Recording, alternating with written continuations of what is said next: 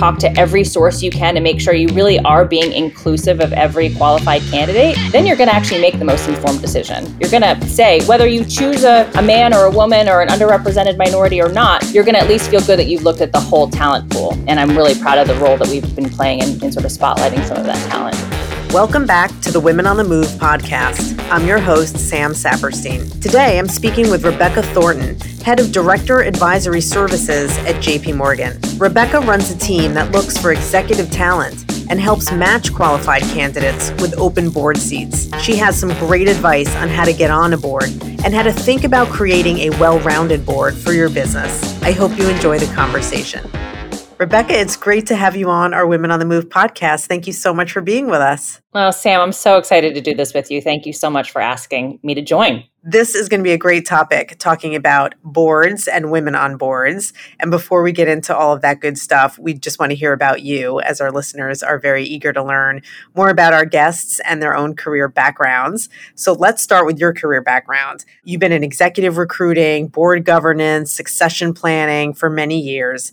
And just like to know, to start with, what inspired you to get into those fields? Oh, it's a great question. It funny enough, goes back to my teenage years. My parents were both bankers, funny enough. Didn't imagine I was going to end up in a financial institution, I have to admit, but here I am. And I remember hearing about executive search and how it was sort of the people side of business. I thought, I think that's my speed. I'm going to check that out. And so I took internships. I just really loved the research aspects of it. And I loved the people aspects of it. I loved the project aspects of it. And as we'll discuss here, I landed in the right place at the right time. I'm really curious, how does technology change your job over the years? Has it made it easier to find people, identify them and their skills? It's dramatically different. So when I got into this business in the late 90s, we had a librarian on staff. There was a paper directory library on the floor of our both search firms, actually. Even the latter one I joined still had a librarian.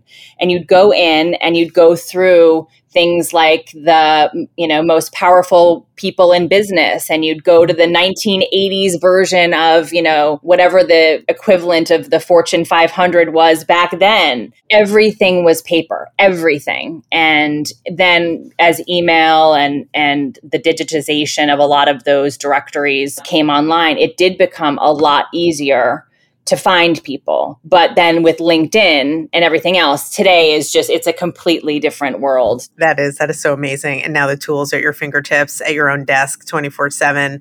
Has it also made it easier for individuals to be more proactive about their own careers because they can find more of the jobs too with online listings?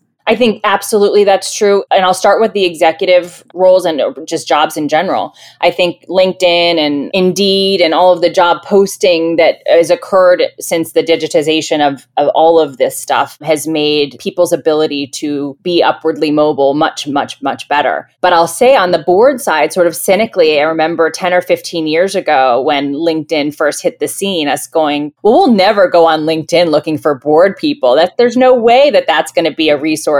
Well, guess what? It completely is. One of the many advices that we give to people is, that your LinkedIn should have presence, that you're a board director or an aspiring board director. And, many, many, many companies now look to LinkedIn as a source for talent for boards and executive roles. So again, another way we've come a long way, and I'm eating crow with, the cynicism that I had 15 years ago about this. I'm on LinkedIn many times a day. So there you are. I love the democratic nature of this. This is really helping kind of both sides. So let's talk about the current group that you run at JP Morgan Chase called Director Advisory Services. What's the mission of the group and how do you work with clients? The group was formed in 2016 by Jamie Dimon and some of our senior bankers who were increasingly being contacted as sources on board searches. And Jamie knew who he knew, and the banker down the hall knew who she knew, but there was no real central clearinghouse for all of the great talent our bankers knew to be board interested. And on the other side, we had clients coming to us saying, we need an audit chair. Do you know anybody with emerging markets experience? It'd be great if they were also diverse. We now had that central clearinghouse to create a much more robust and I think a much more responsive list of candidates. The group has been a very powerful and I think increasingly a bit of a secret weapon within JP Morgan in a way that we're serving clients in a pretty unique and I think powerful way. So to date, we've worked with over 1,000 companies. It's just extraordinary to say that number out loud in a short period of of time. And we now have a network of a couple thousand people. About 60% of our actively looking network are women and or underrepresented individuals. And we're having real impact. So it's come a long way since the bullet points that I know my predecessor and Jamie put together of how to put this in action. The marketplace has been extremely receptive. And I think some of that is items we'll talk about today on the emphasis and focus on board composition, on diversity on boards. But I'd like to think it's also because we built something pretty meaningful. And tell us about the placements to date out of that database. So we've placed close to 70 people. About 80% are women and or underrepresented minorities. And we have many more to come. I expect that in a few short months, we'll be hitting 100, which is great news. That is amazing. Congratulations. As I know, it's a small team and we work together very closely. So it's lean and mean. You're getting the job. Lean and mean. That's right, Sam. That's right.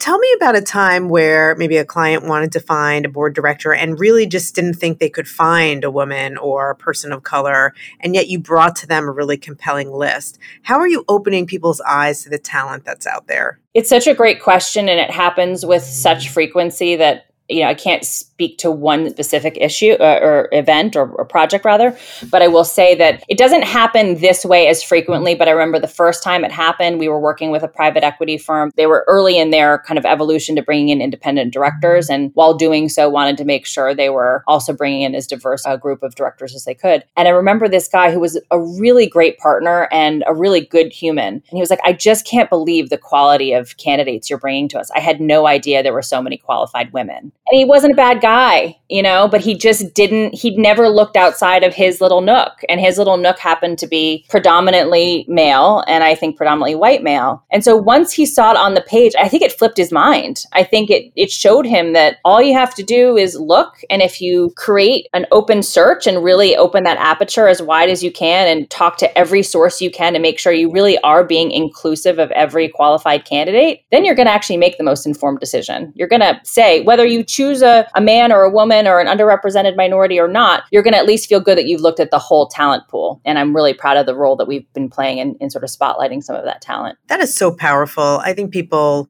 forever have really relied on their own networks and then their networks and felt like, well, that's it. They've scoured the earth. And yet to bring people names and backgrounds they never would have thought of just must be eye-opening for them to understand the full breadth of talent out there in all of its forms. So, again, we're really proud of that whole effort. So would love to talk with you in general about board searches and just being a board member. You've had years of experience before joining JP Morgan at various search firms, as you've mentioned, and you've placed more than 1,000 board and CEO, slots and candidates across range of industries and assignments, which is incredible. So let me ask you, when you're set to look for an executive and matching that person to a board, what do you look at? What do you look for and what's the process? The way we typically work is a banker or even a director in our network will reach out to us.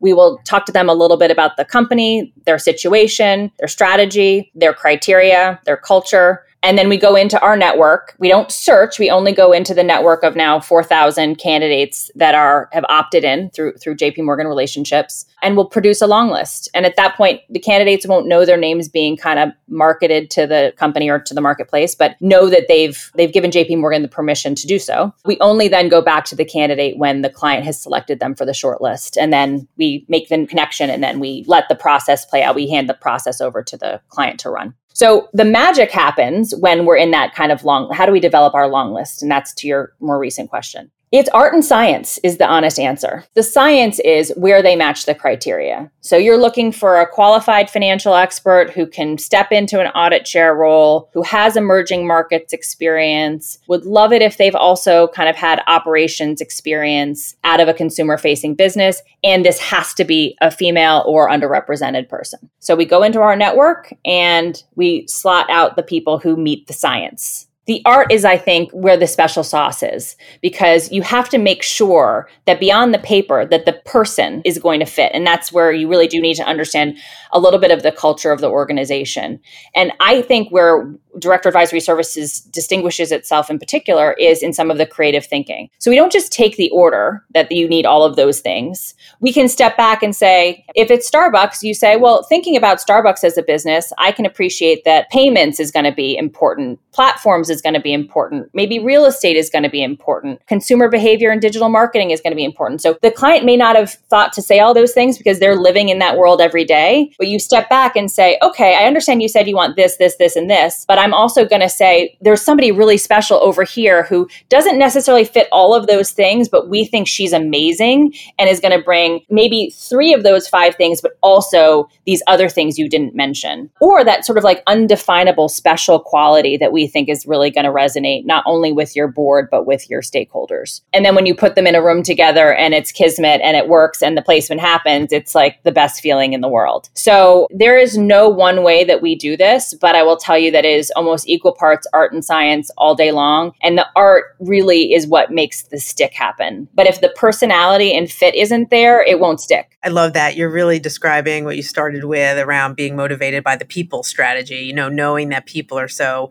important to run a business, to get that match exactly right can be such a great business driver. When you think about leadership, what are the key traits that you keep seeing among leaders and the few that really pop out consistently to you? There was a lot of talk decades ago about charisma and the importance of charisma in leadership. And I continue to think it's nice to see charisma, but right now I think it's much more about the humility and just being somebody who's grounded in the full stakeholder mentality and not just about kind of the ivory tower CEO kind of leadership. Top down. Increasingly, it's being one with the people and having kind of the human touch, a lot more on EQ these days than on IQ. But I would answer that question by saying it's different strokes for different folks, which means different boardrooms are going to prioritize different ways of how they characterize good leadership. From my perspective, the criteria or the characteristics that you need to be a board director are actually fairly different from what you would need to be a CEO or a C-suite executive. It is much more on the listening and human component than it is on, can you drive results?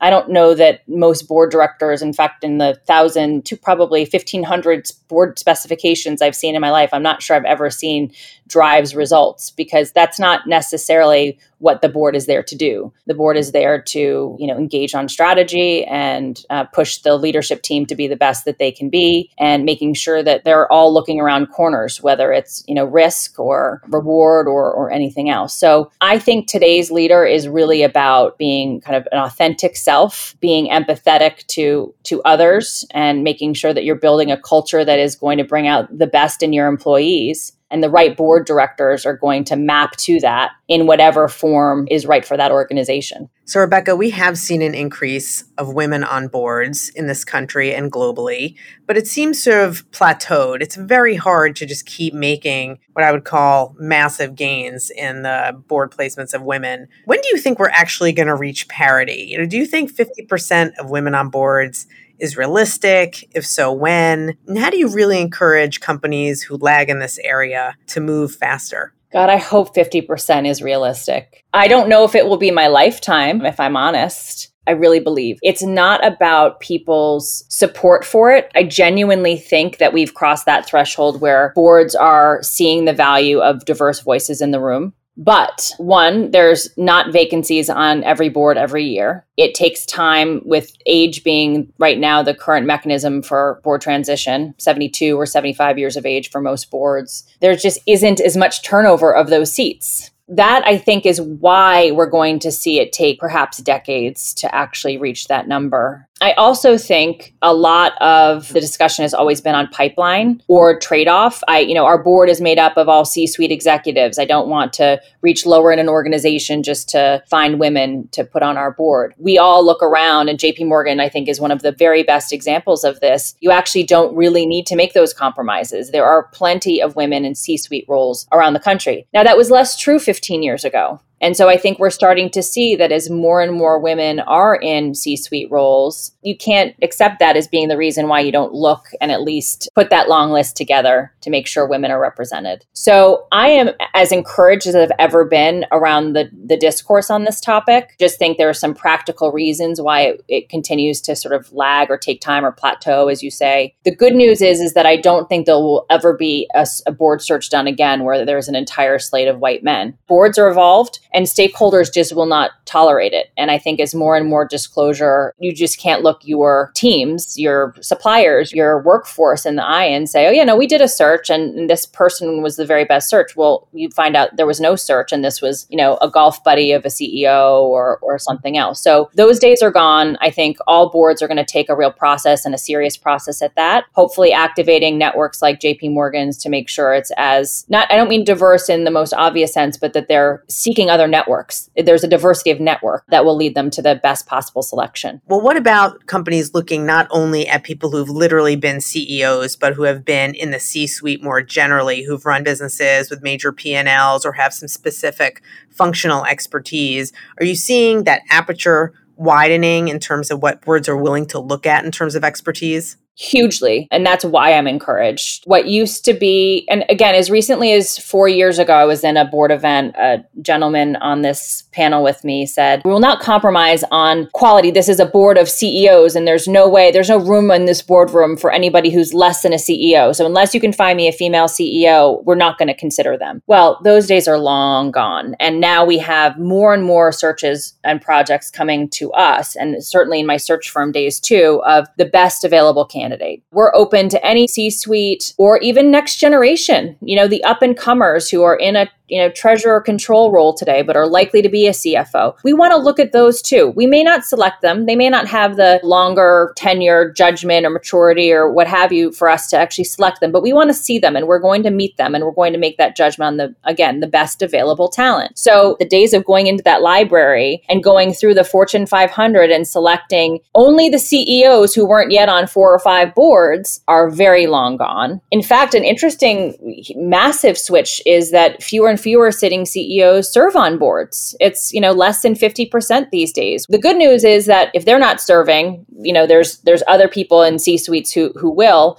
And the really good news is there are a lot of women and underrepresented minorities in those other functions. And so it's a really good thing that they're opening that aperture and at least evaluating the talent. What about the challenge of people trying to get on their first boards? So I think we've heard from folks that getting on that first board is difficult because, as you've described, boards want people with board experience. So how do you break in and really overcome that hurdle on your first board seat? Yeah, it's such a great question and in such a catch-22. What I can say is do your day job really, really well. The better known you are within your organization, your industry, the more you're going to build brand for yourself. Just getting in the flow is being known for something and being visible and networking. About 70% of all board seats are sourced through relationships.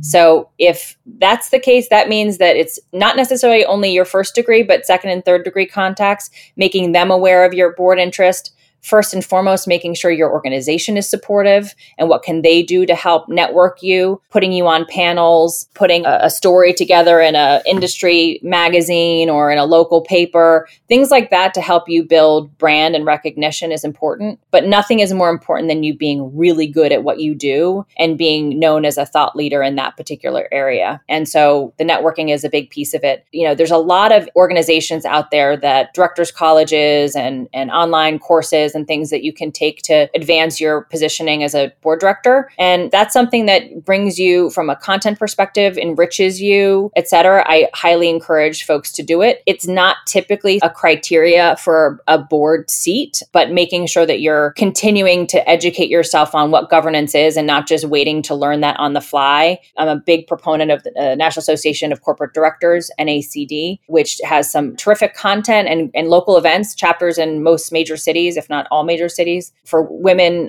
corporate directors and Athena Alliance. There's all kinds of really terrific organizations that will help you with your board bio and understanding what your value proposition is so that you're presenting yourself in your very best light. That is great. This is such concrete advice. Having your content, really understanding what it takes to be a board member, networking and putting yourself out there. What about the question of whether you should join nonprofit boards before you join a public company board? board. Is that valuable? I think it's valuable, but I'm always cautious that people don't look at it as a means to an end. I've never had that be a criteria in the 1,500 some odd board searches I've been involved with. It is something that I think helps you understand governance. As a director, you understand that governance model is vastly different for a secondary school or a soup kitchen than it is for a public company. And so if it is a mission you are passionate about and you show up and you are all in and you're taking leadership roles and you're helping transform that organization, there are other people in your community who serve on boards who notice that. That could lead to you being referred to a board opportunity, but I've never seen it be the reason that somebody is selected. I think being careful, one, about not getting yourself overboarded with nonprofits so you don't have the bandwidth for that corporate board when it comes calling, and only align yourself with things that are actually authentic to who you are and how you show up. Thank you. That's really helpful. Are there particular skills right now that are in demand by boards, really deep functional expertise that many are looking for? There are many. I would say a couple things. Financial expertise, ability to chair, serve, audit committee. That's, since Sarbanes-Oxley, continues to be probably one of our top one or two criteria. The number one tends to be CEO or P&L experience. So people who can be a thought partner to the CEO on some of the strategy and people issues, frankly. These other categories that are sort of hard to quantify, but you sort of know it when you see it, a lot of emphasis on transformation experience. And that can be from an analog business to a digital business. It can be a cultural transformation. It can be a geographic transformation. It can be a product transformation. But I think that there's an expectation today that anybody that's jumping into the boardroom is prepared that the company is not going to stand still. And so being forward-looking, and increasingly, I think boards looking for people who are maybe one step ahead of where their strategy is today. So can bring that view from up ahead of the road of, hey, your business is already going through this disruption. Here's what's next, because most boards are planning, 5 and 10 years out. I would say also, greater emphasis than ever on payments and platforms, greater emphasis than ever on ESG issues, which I'm surprised we're just getting to now. It's something that our European colleagues are quite a bit ahead of us on. Every board knows they need to address. Very few have environmental committees set up on their boards. Very few have, at least in the last few years, actually appointed what I would describe as sort of the environmentally friendly director. But I think there's some things that have occurred over the past few months in terms of activism that I think suggest that more and more boards are going to make sure that whether they outsource it as a consultant or they have a resident director, the dirtier industries, I think, probably will have to have a more visible presence of that environmentally friendly director. But I think every board is going to have to answer to their institutional investors and their shareholders and frankly, their stakeholders and employees that they are not standing still on this issue and they're going to get to net zero and they're going to evolve their culture to be more inclusive and they're going to have a more, formal and more transparent governance model. ESG, transformation, I would say risk, cybersecurity, and some of those other things are actually is probably far back as ESG is in terms of the evolution of where you might expect it to be versus where it is. I would say the overarching reason probably we're talking is that it's women and underrepresented minorities. And in particular, I think women have had the lion's share of requests over the last, 5 years anyway. You trade off a little bit for some things over others. If you can get a female out of it in a payments industry who understands cybersecurity, but hasn't been a CEO or CFO, but has been the right hand to the CEO and has attended board meetings and all the rest, you can get comfortable making that sort of a trade-off. So those are some of the themes that we're seeing. Has COVID changed anything in terms of what companies are looking for or just how they've done the search in the last year and a half? The way they've done the search for sure, because you're making selections on folks that in almost every case I'm aware of you haven't met. It's a really big deal for boards. I mean, these are very process-oriented recruitment exercises where you're typically having it start off led by the chair of the board or chair of the nominating and governance committee. They meet the person over a couple of meetings in person. The CEO meets them, and then they may invite the other members of the board to have a coffee with them. And so for this to be happening when there's no ability to actually meet, especially when there's such an emphasis on the EQ and style style and fit and culture, it's been really hard for boards. But I think after, if I, loosely would categorize it this way, March to June board of 2020, boards kind of hunkered down and stayed still, and we're just managing the crisis day to day and put on hold any new recruitments. I would say sort of towards the fall of 20, we started to see boards, okay, we're ready now. This is the right time for us to start the process. But hey, what is that process going to look like? And how, we did some coaching on this too. How do we build a process that everyone feels like they have a touch point, but we can also really get to know someone? So let me ask you what could be a more controversial topic, which is, how do you feel about quotas for boards? So I'm in the camp that if the institutions don't do anything about it, it's not going to get done. I believe the talent is there. And if a company's doing it to satisfy a quota, I have a lot of confidence in my sisters that they show up, they do their work, and they're going to have impact. So if that voice convinces everybody else in the room that, hey, this wasn't so bad, she was actually pretty great, then they get a second voice and a third voice and a fourth voice and parity at some point down the road. You have to start somewhere. And in general, I don't like quotas for quota's sake, but I really do feel like we're in a place where the talent and depth is there, that those people aren't going to just be the window dressing. Even if the board, I hate to say this, but even if the board's doing it for window dressing, they're going to get my feeling is they're going to get mileage out of those directors and see the value of the diverse voices. So many folks in our audience are entrepreneurs and business owners. They might be establishing their own boards.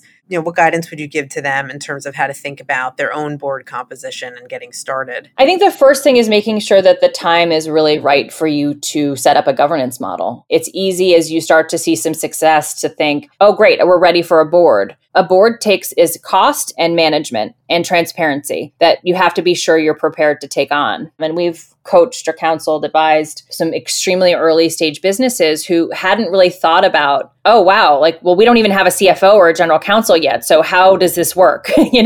So thinking through whether maybe you want to hire some advisors is really what you need, not a full board of directors. And then if and when you're confident that the time is right, making sure you're building a governance model that builds the kind of output you're looking for, which is, are you looking for somebody who's going to vote, or are you looking for somebody who's going to give you advice and it's really still your business? Making sure that how you pay and incent those other directors or advisors are both in your best interest and in the best interest of your constituents or your stakeholders. And then when you're really serious about building a board, being incredibly intentional about it. Build a visual, which is, okay, we want 5 seats for starters. We're going to have this private equity or this venture investor. They have 2 seats. That leaves me. And then, okay, we've got 2 seats left. How do we want to use those? What's the skills matrix? What's the gap analysis? What are we solving for? Do we have the voice of the customer? Do we have somebody who's going to bring us kind of capital markets expertise or credibility? Do we have somebody who has emerging markets experience? Whatever it is that you don't have, but you know that you as a business are evolving towards, I think it's critical that you're always thinking about that composition and does that seat solve for that? And then if I'm being honest, I think making sure that you activate the broadest network you can to make sure it's also diverse. Whether you're publicly facing or not, I really believe that leads to better business decisions. And there's no better place and time to do it than when you're starting your board for the very first time. One, it sends a message to a market when you maybe are a public company that you've always taken that really seriously and it's authentic to your brand and your culture. But I also think you're going to get better discourse, better debate, better decision making out of it. So those would be a few things that I would say if you're starting your governance path. Do that early and often. Always come back to that and stress test it and make sure you're still on the right path with that. So end us on a note of optimism. What do you envision for the future of Director Advisory Services? Where would you like to go, and how will you measure your success? Well, the sky's the limit. I think there's just so much we can do in terms of serving our clients on governance topics and talent. I would like to see this continue to grow internationally. We've just hired a woman in London to grow this in EMEA, and she's terrific. And I think that will be a really value add to the brand and its growth. I measure on impact. It's not so much about the numbers. It's really about the goodwill and the relationships we get to build every day by talking to candidates and clients on these topics. And if I were to say, 10 years from now, we only get to 100 in 5 years. Let's just imagine, I can't imagine that, but let's just say that, it's a low number. I know that the placements are a very small measurement of the impact that we're having in our clients. But what's more meaningful to me is the quality of advice, the quality of the experience that both our candidates and our clients have by working with us. And I know that they are better and the process is better. And whether they choose a JP Morgan Director Advisory Services candidate or not, I know their process is better for having participated, having had us participate in it. So I'm super encouraged by what I see in Director Advisory Services. I'm really encouraged by what I'm seeing in the conversations we have with clients every day on these topics. And for those who are listening to this who want to be directors, keep pushing for that exposure. We need more of you to raise your hands and jump in the pool. So, again, I think this is an extremely exciting time on governance and for the talent that's watching it. Well, thank you, Rebecca. It's such a pleasure to work with you and your team to really identify diverse women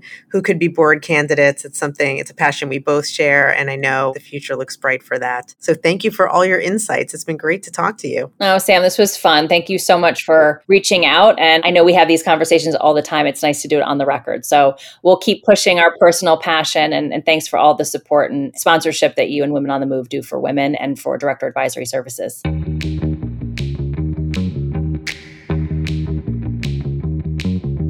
Thank you for listening to my conversation with Rebecca Thornton. We talk so much about the importance of networking on this podcast, and so much of Rebecca's advice comes back to that critical piece. If you're ready for board service, I recommend you look into the resources that Rebecca shared, which you can find in the episode description. The mission of Women on the Move is to help women in their professional and personal lives. Our goal is to introduce you to people with great ideas, inspiring stories, and a passion to make a difference. If you enjoyed this episode, please rate, review, and subscribe so you won't miss any others. For JP Morgan Chase's Women on the Move, I'm Sam Saperstein. JP Morgan Chase Bank, N.A. is a member of the FDIC.